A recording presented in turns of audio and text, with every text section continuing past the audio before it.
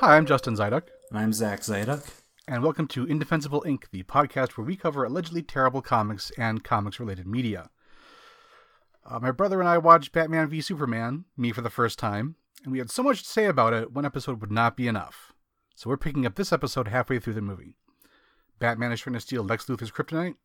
Lois Lane is getting to the bottom of a conspiracy to frame Superman in an extremely suspect way.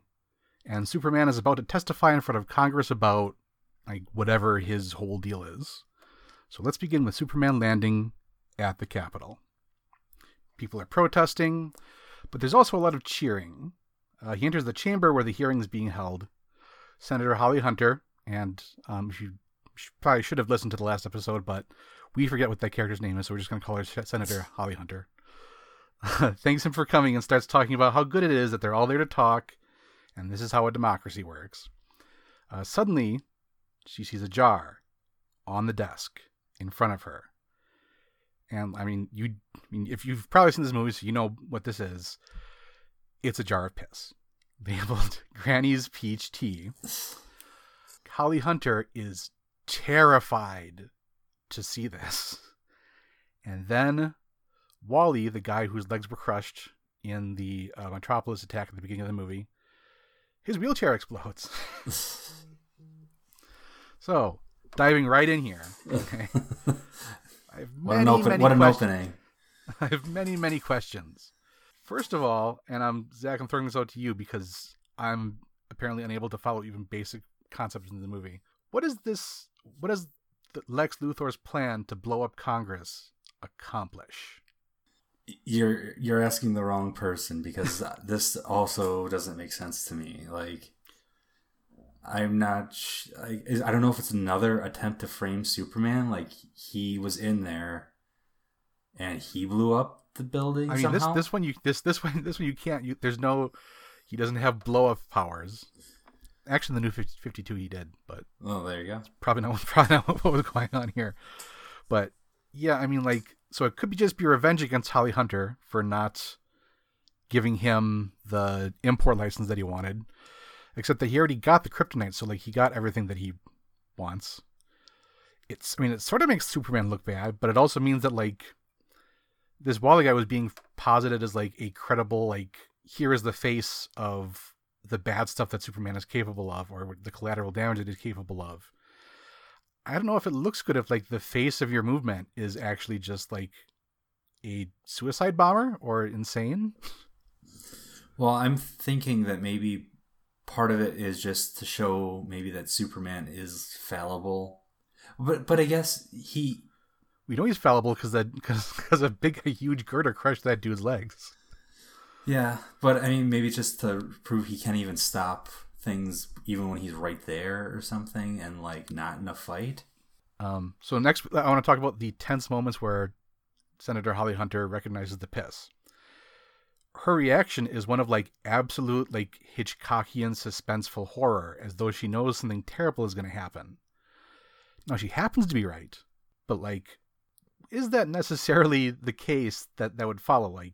If you talk to somebody and you mention a jar of piss, and then the next day or whatever, there's a jar of piss on your desk, do you think, oh my God, this is the last thing that I will ever see?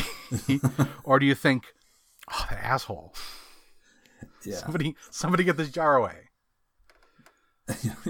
Yeah, and then she had noticed that he wasn't sitting there too. And yeah. And then she put it together, I guess. But I don't know how still. But to me that's just he only went there to drop the jar of piss off, and then ran away and was just ha, I got her. Probably should have taken his henchwoman with him. So, we got an explosion at the Capitol. Superman assists with the cleanup and recovering the injured, and the paramedics and police seem glad to have the help, as you imagine they would. So this is shaping up to be some good points for Superman, right? But then, in the middle of it, he leaves. There are injured people, and Superman's hey, you guys got this? And he leaves, and even the news points out how suspicious it is for Superman to leave in the middle of this job. I gotta tell you, I like the Superman fellow less and less. Yeah, not really redeeming himself at all. He flies away because he's sad. Well, he does a lot of things because he's sad in these movies. Then we cut to LexCorp HQ. There's clearly been an attack. Security footage is showing Batman swooping in and taking out the guards. Luthor checks his kryptonite stash to find out it's been stolen, and Batman has left a Batarang behind. Again, many questions. First of all, why is Batman baiting Luthor? Because they're on the same side, ostensibly. Yeah. Like, if he thought that Lex Luthor was a criminal, I would see that he would put the Batarang there as like a message, like, you're not untouchable. But as far as he knows, he's just a private citizen also trying to kill Superman. I mean, I guess leaving a Batarang behind is kind of the equivalent of just leaving a troll face, like, sticker behind. But why? It's antagonizing Lex for the sake of antagonizing him, I guess. Superman is moping to Lois about how he didn't see the bomb in time in the wheelchair, and he's worried that he wasn't looking. He says, all this time, I've been living my life the way my father saw it, righting wrongs for a ghost, thinking I'm here to do good. Superman was never real, just the dream of a farmer from Kansas. So is this how you remember Pa Kent being in Man of Steel? Because I remember Kevin Costner would have rather walked into a tornado than have Superman do anything super. It seems like at this point, 2 movies deep, they're starting to try to like change the canon. Yeah, they're just retconning stuff. It's like, you remember Pa Kent from like the 78 movie, right? Where he said you should do things with your powers. Like pretend it was Glenn Ford. Lex enters the spaceship next. There's a scene of Lex peeling stuff off a kryptonite sample earlier, which I didn't get at the time, but I guess there was like burnt skin from General Zod's fingers or something.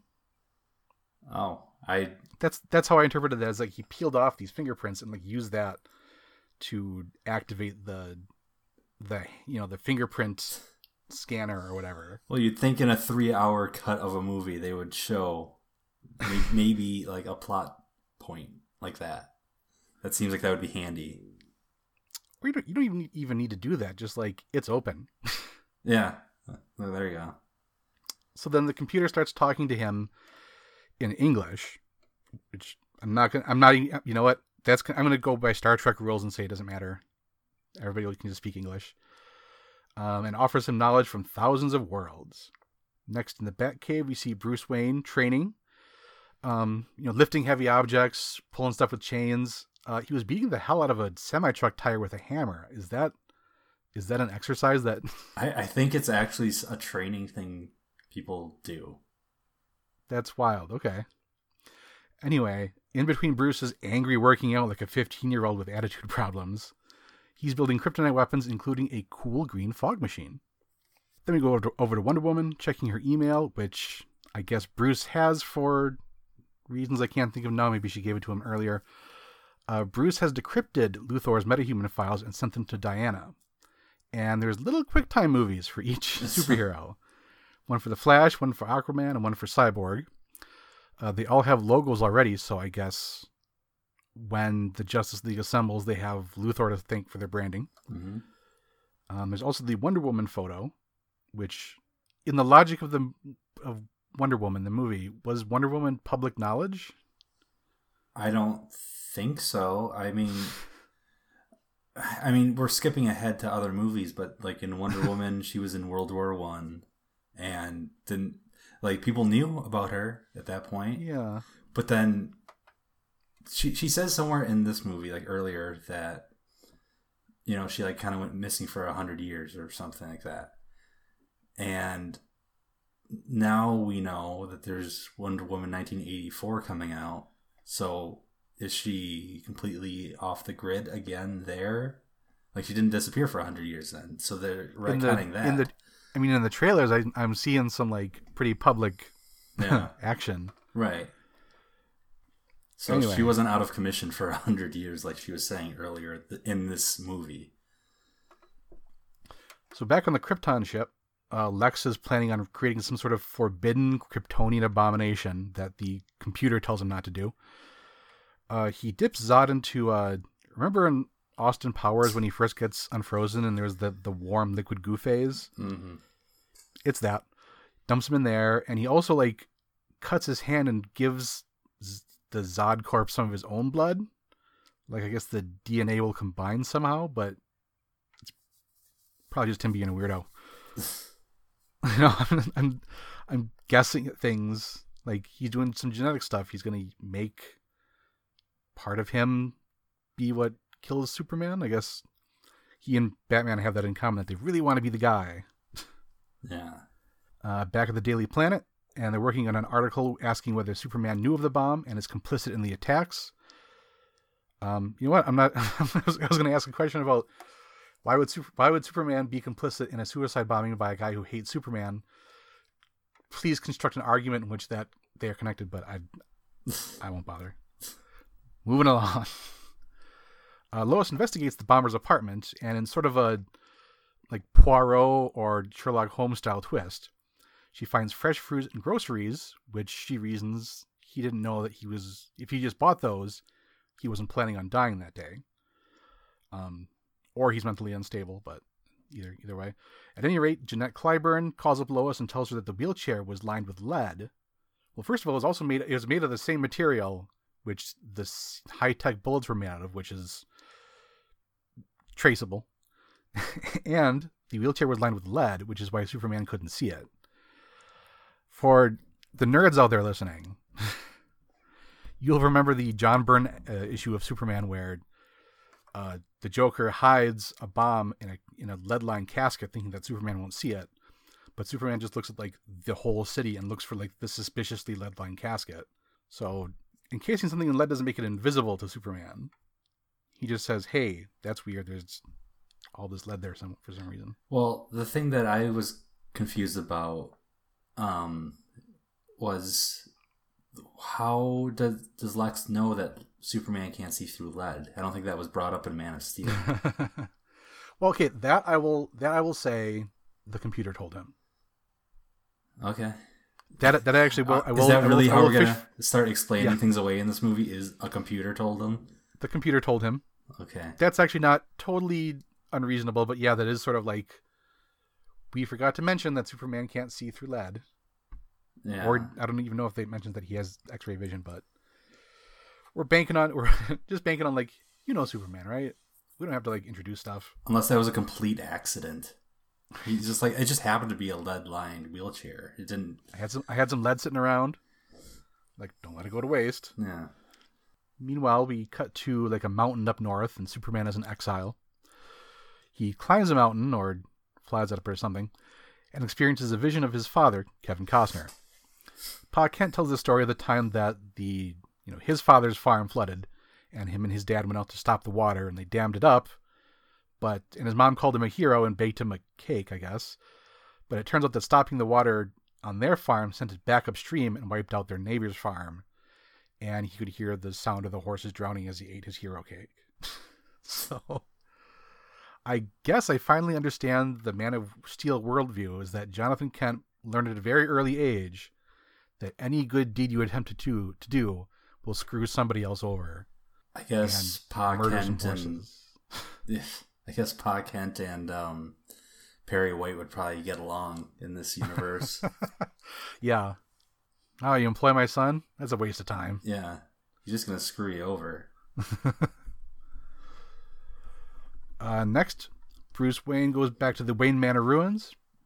He tells Alfred that basically Batman is a waste of time, that going after some small-time criminals doesn't accomplish anything, and that killing Superman will basically be his legacy. He is so close to reaching some sort of breakthrough that, like, maybe I could put this life of Batman behind me, which again is a weird thing for a superhero movie, but okay. But no, he decides that the only thing that he can do to bring meaning to his existence is to kill Superman because of what happened 18 months ago. He mentions that he's older than his father ever was. And he says, criminals are like weeds, Alfred. Pull one up, another grows in its place. This is about the future of the world. It's my legacy. My father sat me down right here, told me what Wayne Manor was built of. Alfred says railways, real estate, and oil. And Bruce Wayne says, the first generation made their fortune trading with the French. Pelts and skins. They were hunters. So, first of all, if you're reaching back like 300 years to find a hunter in your family, I think Alfred's right here as like your family fortune is built with oil and stuff that pollutes the environment. Yeah. Next in Smallville,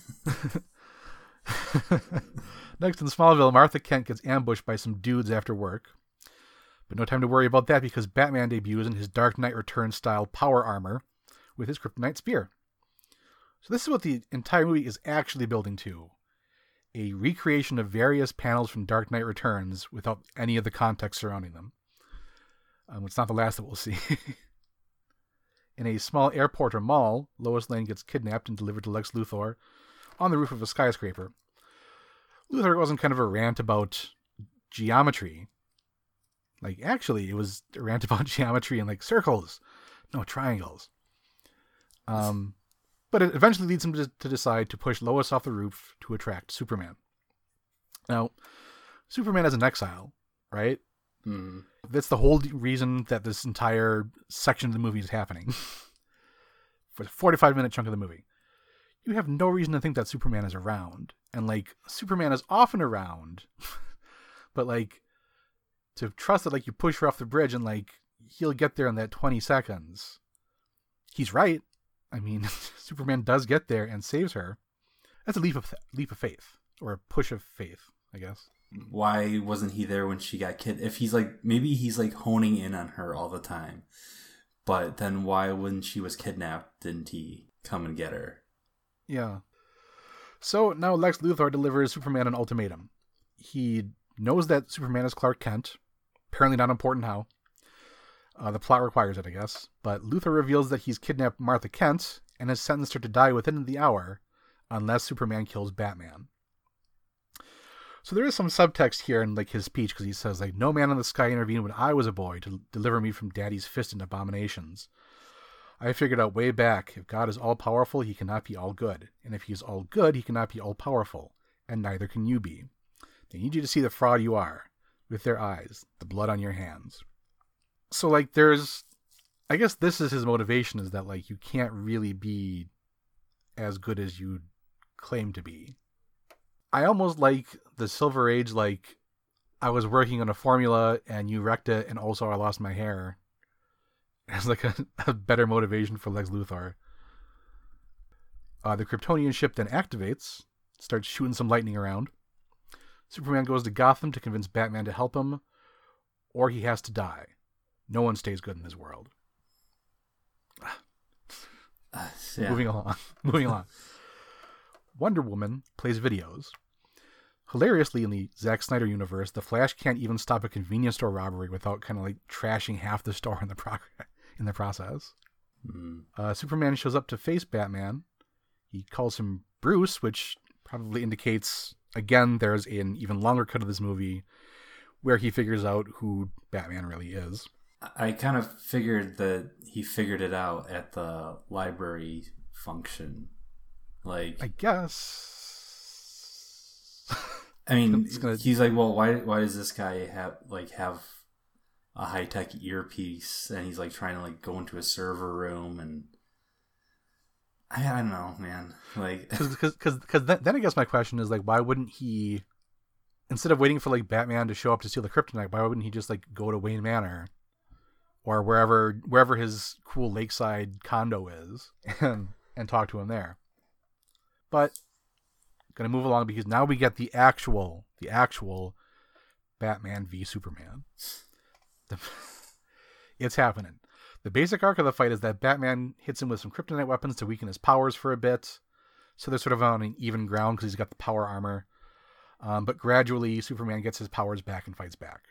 The movie should actually be titled Dawn of Toxic Masculinity because Superman says stuff like, if I wanted it, you'd be dead already. And Batman says stuff like, you're not brave. Men are brave. So it's especially coming out of Superman. Yeah. Like, if I wanted it, you'd be dead already it's not on message. Superman's social media handlers are like, ooh, not what we wanted to convey. But even like the fight itself, so Lex has said, kill Superman or kill Batman and I'll set Martha free. And his Superman's first idea is to like ask Batman, like, will you help me in this, right? If he says no, I say just book it and start searching the city, because like, unless you seriously intend to kill him, you are actually getting nothing out of this fight. Like, fly away. Yeah, I guess I was gonna ask. So I don't really, in the comics, Metropolis is in Kansas, right? Ooh, we could do an entire episode on this. In this movie, they seem to be across a large bay. I mean, I kind of figure in this movie, it's Metropolis is New York, and New Jersey is Gotham. That sort of seems to be what's going on here. But then, so they went to Martha Kent's place of work, which I assume is by the farm in Kansas. So Yeah. they haul her up to New York because Batman gets there in time. So, Oh yeah, they really should have kept her there, right? well, why would you bring her close? Like, why would you give him the opportunity to maybe break away and do exactly what you just said, like go search the city? Yeah, because if he's like basically doing it all by remote control anyway. Unless he's trying to play like a really long game and is like, no, we captured her in Kansas, so he would probably go to Kansas to look for her. Again, I don't know, man. Just I think that's the basically our summary of the movie is, I don't know, man. nah. So anyway, just as Superman is beaten, and he's about to be speared to death, he says, "You're letting him kill Martha. Save Martha." And then there's a montage to remind us that Bruce's mom is also named Martha. And he throws the spear away. He says, heroically, Martha won't die tonight. So this is perhaps the most mocked aspect of the movie. So we should, I'm not just gonna laugh at it, but I am gonna consider it. I don't recall having read anything before that points out that both of their mothers are named Martha. It's interesting.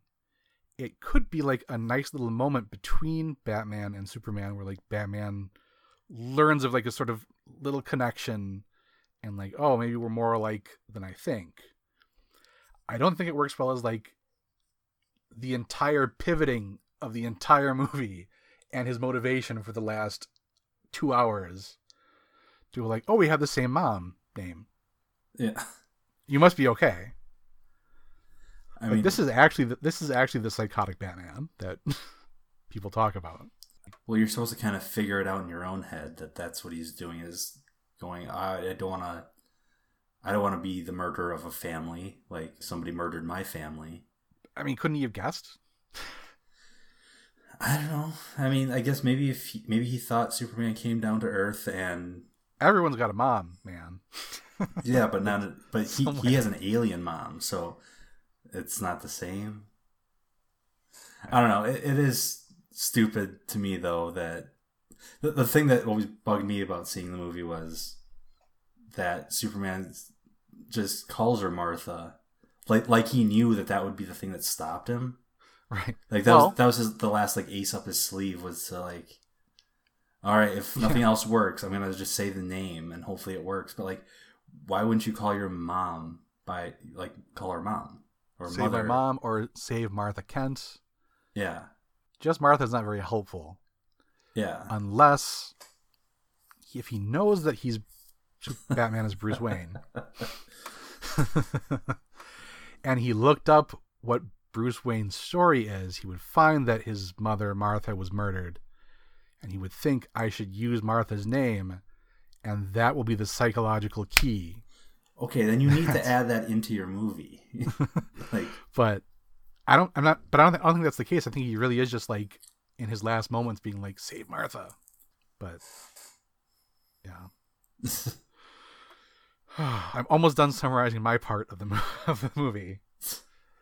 So I will just wrap my bit up here to say that Batman and Superman agree that Superman should take care of whatever's happening with the Kryptonian ship, and Batman will find Superman's mom.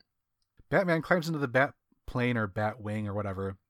He's apparently changed back into his regular mask, so I guess he was either wearing that under his helmet the whole time or... But moving along. This is a big ask, really. Like, you find one woman who you don't know, who you've never seen, don't even know, her first name, in a huge city in 10 minutes, because they've been fighting for 50 minutes or whatever. By all rights, Martha Kent should be dead, because and Superman should go, no, this is a terrible plan. I'll look for her. Right. But fortunately, because KG Beast is the one who kidnapped her and Bruce has cloned his phone, Bruce can zero in on him. So, okay. Zach, please take us to the conclusion of this film. The final 45 minutes.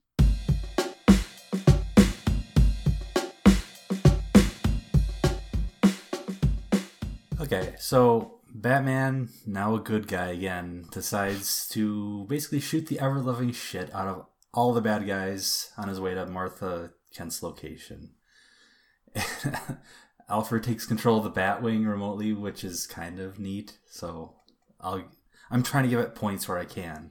I guess. I mean, I you know what? I think you and I have been very fair this entire time. Mm-hmm. I mean, that last section was just a little rough. Like, there was a lot of unless, well, maybe. Like, it just... I would have explained it. Right. There's just way too much of that going on to make a coherent movie. But anyways, we arguably get, like, what's the most praised and the coolest part of the movie, which is Batman's fight in the warehouse. Like, I love the fact that he, like, comes up through the floor rather than the guarded door, and that he, like, has like, these, like, magnetic gun jammers, and the whole fight kind of feels like, you've never played one, I suppose, but, like, one of the Arkham games where there's just a whole mob of people, and he can still beat them up. Yeah, but I do just hate the fact that he's straight up killing a lot of these guys again. I mean, he stabs a guy. A guy's trying to, like, get a grenade on him, and he makes him drop it, and then two guys die by a grenade explosion, and then he throws a box at a guy's fucking head, and just like, and the box hits him hard, and then his head goes back into a wall, and there's like a blood spatter. Yeah, and it's like, okay, that guy is either very, very seriously brain damaged now or dead. Probably maybe dead. First one, then the other. I mean, and then I don't know if this was. I kind of, like, had trouble following the fight a little bit too, though. Like, when he gets stabbed, he, like, stabs a guy in the arm. I think he stabs a guy in the arm, and then it looks like he kind of does, like, what Superman did to him in his vision, and just, like, kind of, like, rips his heart out. But I assume he didn't actually do that. But and then, of course, you have to throw in the stupid line where I'm a friend of your son's, and it's like, oh, are you really? Like, this whole movie, you've just been an asshole to this guy. Now you consider yourself friends, I guess. Yeah, I mean, like, up until 20, like, by the way, Martha, I know your name. Up until 20 minutes ago, I had literally made it my new life's mission to personally murder your son. Yeah. I mean, and then Martha Kent's reaction to it is like, oh, well, you're wearing a cape, so, like, I kind of figured.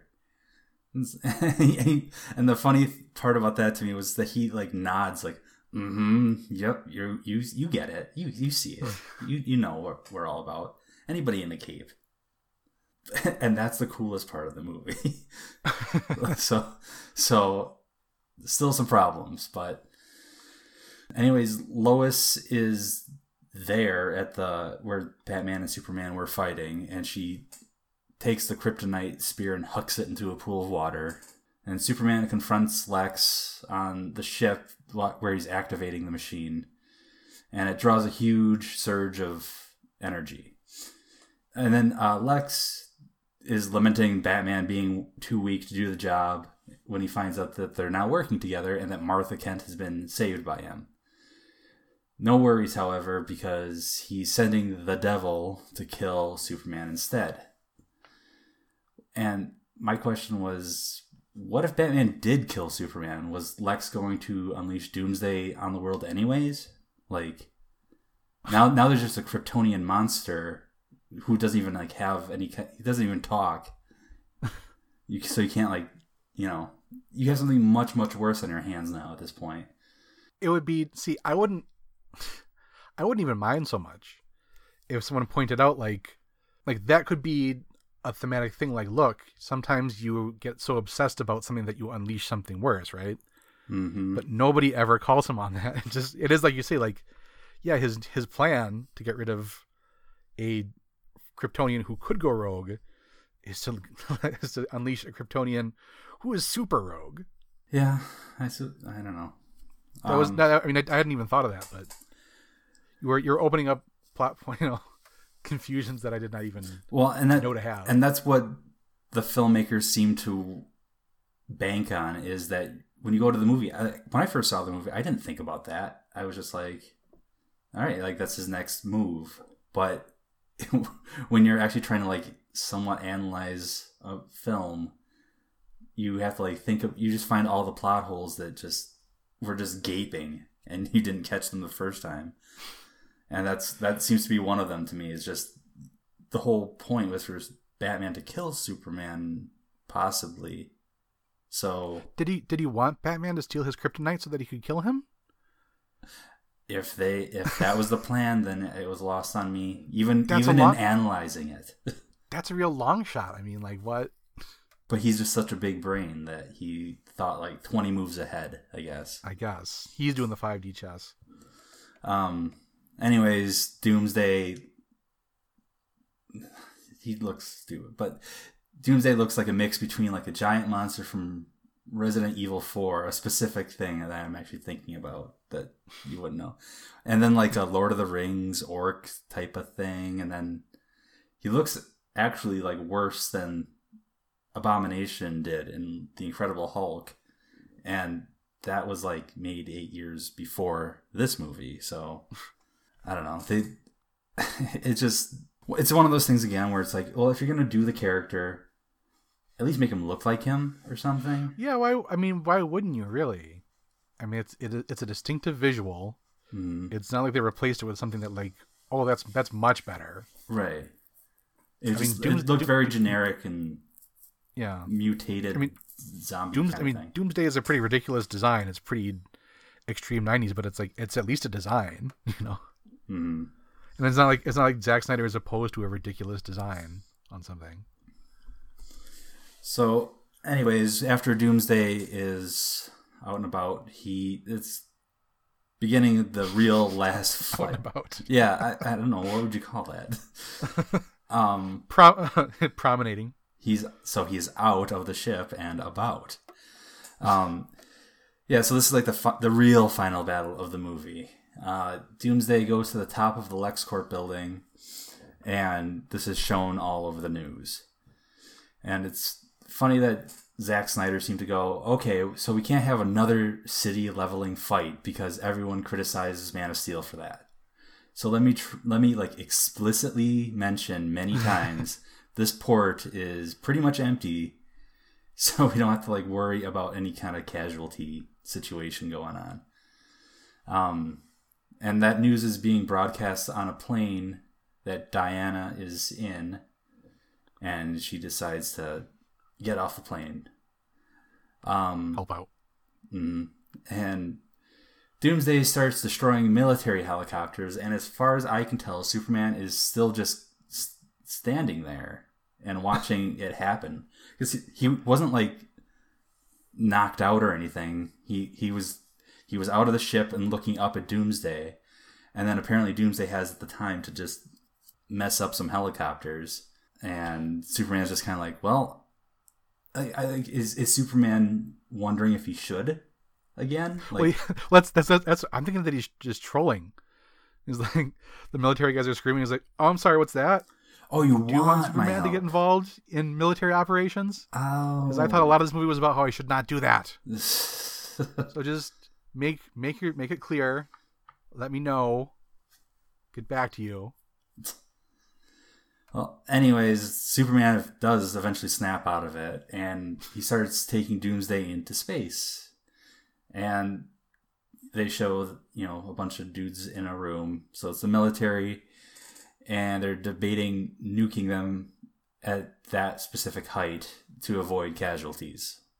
And I still think that the fallout would be a problem if it's right above the city. I'm not exactly sure. I'm not a nuclear scientist, but I sort of wondered that about The Dark Knight Rises too. Right. I don't know. I was less concerned in that movie. I was concerned about it, believe me, in that movie too.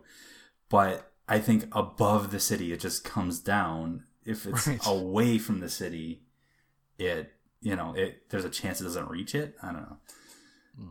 Anyway, so yeah, they say like there's only going to be one casualty, Superman. I guess they don't really know that Superman would likely survive a nuke either. But it doesn't come up very much. I guess. But, well, it works out better than I thought it would. But Superman is left in space looking pretty sickly, and Doomsday just crashes down onto another uninhabited island outside of Metropolis. And he, like, kind of mutates and grows stronger, and they even say the word unkillable, which I guess if the nuke didn't work, then they just assume they're not going to be able to kill this thing. Here he kind of gets a little bit more of the Doomsday, like, spikes and stuff. Yeah, he gets spikes and stuff. But, like, just start him with that. I don't know. It's like my big complaint about the movie The Amazing Spider-Man was that when Doc Connors mutates into the Lizard, he has, like, the lab coat and stuff for, like, a second. So it's like, okay, did you get that, nerds? Tear off the shirt. Yeah. Tear off the coat. Now we're doing it movie style. Yeah, you just get a taste of what you want, and then not really what Snap you really it away, because I'd screw you, nerds. So Batman flies by and realizes that it's a Kryptonian monster. Maybe because it uses heat vision on him. He just seems to kind of know that it's Kryptonian. But he decides to make it follow him back to Gotham and to use the Kryptonite spear against it, and he shot down nearly where the spear is. And then Alfred, of course, doesn't miss a chance to guilt Batman for using all the other Kryptonite weapons up in his fight with Superman. I just thought that was kind of funny. Again, just like, well, if you didn't have this vendetta going on, maybe maybe we wouldn't all be screwed right now. But, you had a plan. This is not an amazing time to be passive-aggressive. Yeah. To Batman. It's just like the one last like little jab that Alfred can give to him before presumably Batman dies, I guess. Right. So Doomsday's about to go for the Bruce, kill. I've always hated you. I want you to know that. I resented being made your caretaker when your parents were shot. I resent building your Batmobiles in bat armor. Get screwed. Thanks for making me tea that one time. So Doomsday's about to go for the kill shot on Batman and is thwarted by Wonder Woman blocking the energy blast with her bracelets. And again, I'm going to give it credit. It's a fantastic introduction to Wonder Woman. The theme is really cool. And the sound effect that the gauntlets make when she absorbs the energy and is deflecting it back at Doomsday is really cool. I could find a sound sample of that and play it here. I would rather hear you do it because you did it over the phone with me.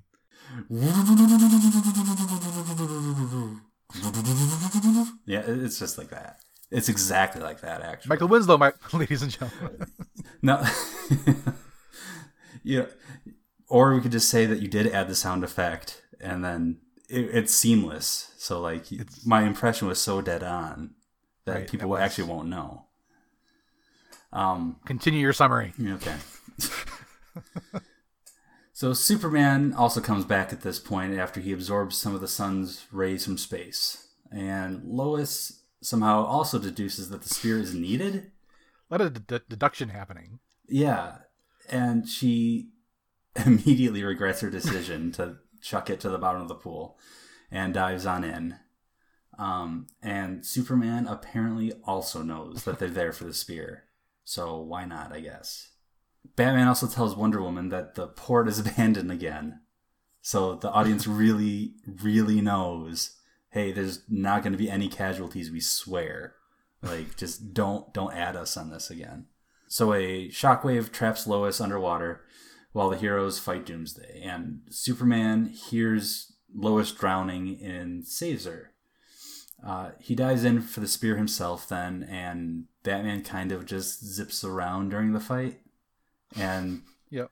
I guess that was just their way so they could create like the cover of The Dark Knight Returns. Because there's that one shot and then there's like one bolt of lightning during the whole fight. And it's like, okay, so there you go. There's the shot. The weather report that night was like, yeah, we had a thunderstorm, one bolt of lightning. Just what it was really cool though.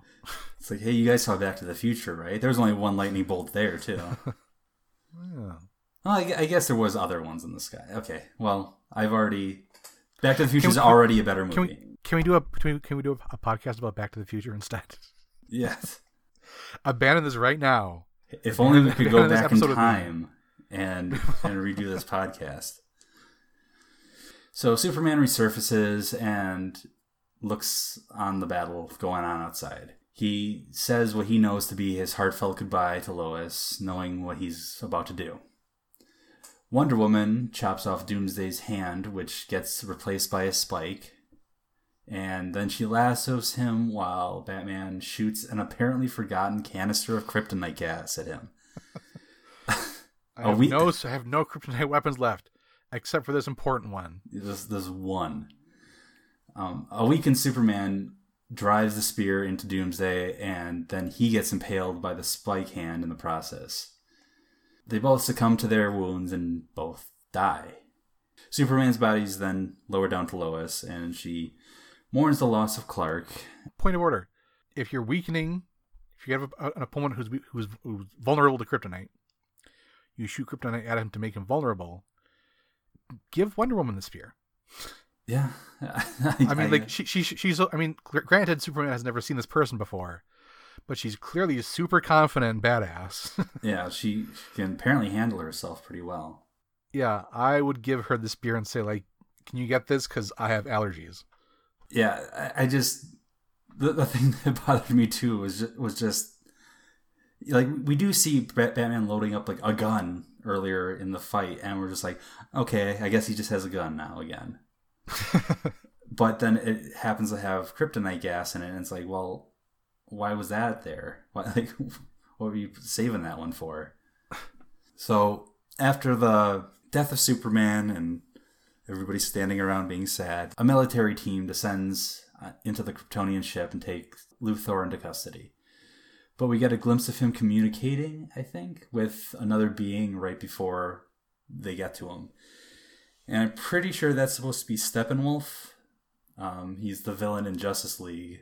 And we're doing this pre-Snyder cut, so I don't even know if Steppenwolf is going to be in that version of Justice League. But I'm pretty sure that's who that was meant to be. And I don't remember if that was shown in the theatrical cut. So that might have been something they added afterwards. After, like, Justice League had, like, maybe had a script and... I mean, we know how it went, but, like, they might have had a plan at that point. I don't know. I think that Zack Snyder has said that, like, he had, like, a whole, like, big plan. Because, like, at one point I thought that the deal was that Justice League was supposed to be 2 movies. And the first one was going to be Steppenwolf, and the second one was going to be Darkseid. But that could just be me totally making that up based on something I misremembered. That sounds kind of familiar, actually, but it has a ring of truth to it. But I'm not in the mood to, like, type that into a search engine right now. Then we're kind of at the home stretch of the movie. Lex gets his hair cut, so he, we finally have now bald he's Lex bald. Luthor. Yeah. See, because he's famously bald. Now he's bald. Yet another example of, hey, you know, like how the one character has, like, a defining trait. Let's give it to them at the end. Just at the end. During this time, too, Perry's looking at the morning edition of the Daily Planet with the headline "Superman Dead." Subhead: Who cares? Yeah. Enjoy your pointless existence. He opens the paper up, and then we get to see that it's reported that Clark died reporting on the incident, and Luthor is connected to the bombing at the Capitol building. So I'm not sure how Luthor is connected to the bombing at all. Is it... Well, because Jeanette Clyburn said that the bomb was made out of Luthor material. Oh, did she? But I guess, I mean, like, doesn't really prove that he made a bomb. Yeah. I guess. And, like, the chair, I mean, everybody knew that the chair was from LexCorp. Yeah, but, like... It's so unclear at what point anybody is aware that Lex Luthor is like, a villain. Yeah, I mean, to me, that kind of seems like if somebody makes a Molotov cocktail out of a Smirnoff bottle, then they're like, oh, Smirnoff is behind this. Damn you, Smirnoff. Yeah. I mean, I don't know. One step ahead. I'm not sure if that's exactly a good analogy, but it was a funny analogy. Yeah, and, okay, well, keep it. Like, I mean, like this movie makes so little sense. I'm not gonna start criticizing your leaps of logic here. I got enough to take care of. So, the world is in mourning at this point, and the whole loss of Superman. And we go to Smallville, and we see Clark's wake. We see that Clark has sent a package to Lois to the farm, and it has an engagement ring inside of it, which she puts on her finger. This is all intercut with a bunch of scenes of Metropolis having their own military funeral for Superman. Yeah, so the body's in Smallville, right? And like, cause they're having a funeral for Clark, so they need Clark's body. I don't know what they're carrying in the military funeral. The comic got around this by having Clark was only technically missing, and so like they didn't find his body in all the because in the comic it was like in an inhabited area, and like a lot of people did get killed in the collateral damage. So like we haven't recovered Clark's body yet. Mm-hmm. So Bruce, but yeah, I think one more thing. I just think it was weird that we didn't know about the ring either. Like usually in a movie like this, like you set that up, mm-hmm. like you're going ring shopping. And then like then you get the ring at the end, and it's like, oh, that's sad. Here, can I ask you a personal question? Oh, if the love of your life, right, had intended to ask you to marry them, would you want to know that they were going to propose to you or not? I don't know. I can't really fault it. I think it'd be nice to know. It's like just another last gesture that's nice. I mean, this is sort of in the Dark Knight, right? But like, should Alfred have lied? Maybe Martha should have lied. But maybe you and I have slightly different philosophical opinions on grief and lying, I guess. We'll take that offline. Proceed. Then we get a scene with Luthor in prison, and he's being prepared to be restrained, but the lights go out, and then Batman shows up, and he tells him that he'll be watching him, and he's put in a transfer to Arkham Asylum, I guess. Luthor claims that the bell has been rung, and that the death of Superman and someone is out there and on their way. I think that's meant to be Darkseid, so maybe that was another setup for the Justice League movie, and then that just didn't happen in that movie. I think the Snyder Cut is supposed to go into that aspect more because, yeah, there was nothing in the original version of Justice League. It was just Steppenwolf. Was Luthor insane all along, or did the ship do something to him? Because like now he's like, I mean, he was always like weird and twitchy, right? But like now he's like Arkham. Like they explicitly say that he's not like mentally competent to stay on trial or whatever. Mm-hmm. So did the ship drive him insane? Maybe it's the thing that pushed him over the edge. Some of this movie makes more sense if Luthor was just insane, except that he was also illogical but competent. He made all these like weird leaps of logic, but they all sort of worked out for the best, so I guess it was fine. The insane man is the sanest one of all. You know? Mm-hmm. He is the Joker.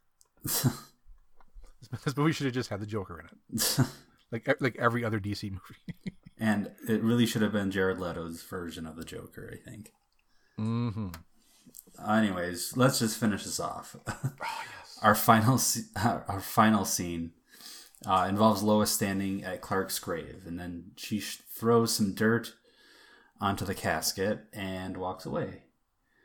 So the camera kind of lingers, and there's a shot of the dirt beginning to rise off of the casket, signifying that he's still alive, I think. And you can pretty much forget that because that never comes up again either in the Justice League movie. Like, he's straight up dead in that movie. So maybe it was just a really weird updraft that was very specific to that one grain of dirt. One of those Kansas earthquakes you hear so much about. Anyways, so that's completely forgotten, and the credits begin here. And there's no after credits thing I noticed. Yeah, that's... So, we've finally gotten through this movie almost in real time. Pretty much. So, sorry, everybody listening. You knew what you were signing up for. Let's get to the discussion and analysis portion of the podcast. First of all, Zach, goddamn you. Yeah. I could have gone the rest of my life, actually. Probably. Never succumbing to curiosity. I still feel like you needed to see it. I don't know. I know how I feel about it, but it still feels like something that you needed to experience too. If for nothing else, because I was spiteful of you for not seeing it, and I wanted you to suffer just like me. I appreciate your honesty. Mm-hmm. So I'm going to say, I'm going to start with a positive. I think it's an interesting idea to use the criticism of the previous movie. So like the destruction in Man of Steel, and people were saying that's, horrible and it seems callous. It's an interesting idea to use that criticism as a jumping off point for this movie. So like it's sort of engaging with criticism and sort of an interesting idea to basically hash out like the arguments that everybody was having online in this movie. I think I'm done with the praise. What do you what do you have? Well, there were some good scenes. Yeah, there is some good in this, but definitely not enough for a movie, let alone a 3-hour director's cut of the movie. But the thing is that, so this is 2016 this movie came out. Yeah. If you remember, in 2016, there was also another movie, Captain America Civil War, that dealt with this exact same issue and did it arguably better. I mean, that movie also gets points for having Spider-Man. Yeah, I mean... I guess, and this is, of course, the part of the podcast where Zach talks about a Marvel movie again. But, like, I don't know, that it was like a joke online at the time, too, I remember. It was weird timing that both of these movies came out, and it's two heroes versus each other. So it's Batman v Superman and Captain America v Iron Man. And they dealt with this, and Marvel wasn't even really getting the criticism for the destruction of the collateral damage in their movies, but they addressed it themselves. Yeah, I think it's like both Civil War and this movie are engaging with criticism of Man of Steel, which is an interesting cross-company thematic crossover. Mm-hmm. Things like, me personally, I dislike the thing of like maybe superheroes make things worse than they would be without them. I think that like the hard look at like what does a superhero contribute to society, I think that should just be like a suspension of disbelief thing that I'm going to pretend that nobody gets hurt and that this cool action is pretty much limited to abandoned buildings. That said, I can't say that like somebody couldn't do an interesting idea that even if I didn't like it, they could do like an interesting and thought-provoking maybe idea. This wasn't it. Because it's like, let's introduce a philosophical, political debate about the nature of, I guess, violence. But actually, I just want to do Dark Knight Returns, and it hasn't been set up, but I really want to make a movie of Dark Knight Returns. And I don't care who gets in the way of that, what I have to do. I don't know. I don't really have much to say on that. So I guess, I mean, I brought this up earlier, but why are Batman and Luthor not allies? Towards the end of the movie, Lex sort of hints like, oh, I set up this gladiator match. I pitted Batman against you. And I don't think that you did. I think Batman stole your kryptonite. And you're like, oh, actually, I meant for him to do that. That was my plan, actually. That's fine, everybody. So you know how people say about like Raiders of the Lost Ark, about like, well, what happens if Indy had just stayed home? Like, how much of that movie still plays out exactly the same? Yeah. So let's say that Batman isn't totally obsessed with murdering Superman personally. Does the movie still play out largely the same way? I mean, so much of our conversation in analyzing this movie has just been like, well, why is that the case? Yeah. And, you know, I think that, I mean, I mentioned this last episode as well, that, like, I love the first Tim Burton 1989 Batman movie. And a lot of that movie also doesn't make sense, like, minute to minute, like, why is anybody doing anything at this point in the movie? But I think that, like, that movie is such, like, the Tim Burton Batman is like a haunted roller coaster ride, you know? Mm-hmm. It's, like, just about, like, spectacle and stuff, and so I think it works a little better. Like, this movie, like, sort of brings up real world issues and, like, encourages you to engage with the story and think about it, but not too deeply. Makes no sense on any level, you know. Mm-hmm. I mean, you said that when you were seeing it in the theater, you didn't like it, but you also didn't mind the stuff that didn't make sense. Well, it's not that I didn't mind it; I didn't even notice it. It just kind of relies on the fact there's so much happening. You can't catch everything. Yeah, and I think that's sort of what I was noticing too, is that, like, there's a lot of stuff that makes sense because we know that Lex Luthor's a bad guy, because we know that Superman and Batman are both good guys, that you keep going, and we know that Superman has X-ray vision, I guess. But so much of like the movie is not in the movie, you know, and is that to its credit that it's like expecting the audience to fill that in themselves, or is that just this needed to be 4 hours? You know, that's kind of an interesting point. I kind of wonder if somebody had gone into this movie blind, like they kind of know about Batman and they kind of know about Superman, but they don't know any of the other characters. Do they think Lex Luthor is necessarily a bad guy, or is he just somebody who's like Batman? But he is like totally... Jesse Eisenberg is playing him as like, clearly I am the villain because I am over the top and weird. I'm either the villain or I'm Captain Jack Sparrow. We always complain about them putting the Wayne murder in there because everybody knows, and like everybody does know about Batman. Everybody does know about Superman. Maybe we don't need to spell these things out, but everybody acts so unlike the characters that we are familiar with that, like, I feel like they need new motivations to be explained. Mm-hmm. I mean, because like this Batman is the people like to have like the hot take of like, oh, what if Batman is actually crazy too? But like this is like a totally messed up Batman. If you look at what happens in the movie, like the fact that your mom is also named Martha can make me go from like literally like hands around your throat wanting to kill you to like, we're friends now. Yeah. This is my friend Wonder Woman, and he's like, we should share a laugh. I thought she was with you. And Superman's okay with it too. He's pretty forgiving. Batman just lies to Superman's mom. Just, no, we're friends. It's like if a bully was like met your mom or our mom at the supermarket. And it was just like, oh no, we're friends. And then like mom comes home and like goes, hey, I saw Todd at the store. Like, you guys are friends? It's like, God no. Like are you positing the existence of Eddie Haskell? Oh, I guess I am.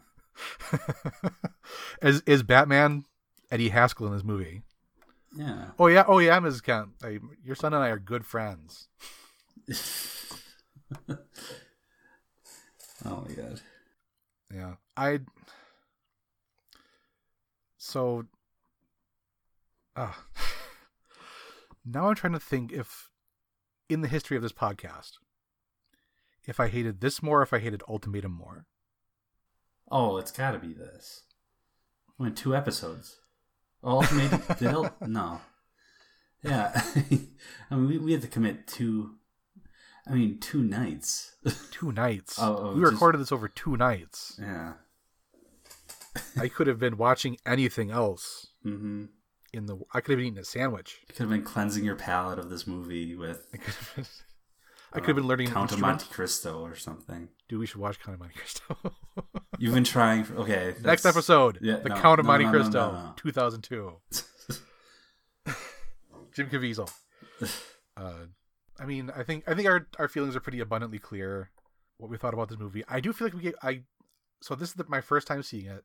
I would admit to coming in like suspicious, but like really wanting to give this a shot. And I thought the Ultimate Edition. Some people say that it's better. I tried, I tried as hard as I could to figure out what they wanted to do in this movie. And like again, like you can make a movie that I don't like, but I get, right? Or like you know. But like I hated this, and it was incompetent. I don't see what anybody is getting out of this movie other than I think it's really badass when two men growl at each other, and Wonder Woman is cool. So the one thing that this movie showed America is when this Wonder Woman movie comes out, you should see that. My final thoughts on it are, okay, so I did see the theatrical version. I saw it in theaters, and I didn't like it. But I didn't really have a deep reason for it. It just didn't, it seemed kind of choppy then. And then seeing this version, I haven't seen the theatrical version in a while, I guess, but like everything that was kind of happening in this movie, I thought had happened in the theatrical cut. So I was just like, oh, it's weird that this movie's longer than I remember it, but it's the same content. Yeah, it's not fun. I mean, okay, so it's not a fun movie to watch, but there are fun bits. I would honestly say if you cut the parts that I like, you'd probably have like a 10-minute movie. Maybe 10 minutes. The Zack cut of Batman v Superman is Bruce Wayne runs into the ash to save people from the falling building. Batman fights some guys. Batman fights some guys in a warehouse, but you edit it so that you don't see how horribly he's murdering them. Yeah. And then the Wonder Woman theme plays. Yeah. and the sound effect. Yeah. Over the end credits. I would enjoy that cut of the movie. I encourage you on the internet to hashtag release the Zack cut. And we'll get that made. Well, Zach, thanks for being here with me. No, thank you for introducing me to this movie. Was Justice League worse? I haven't seen Justice League either.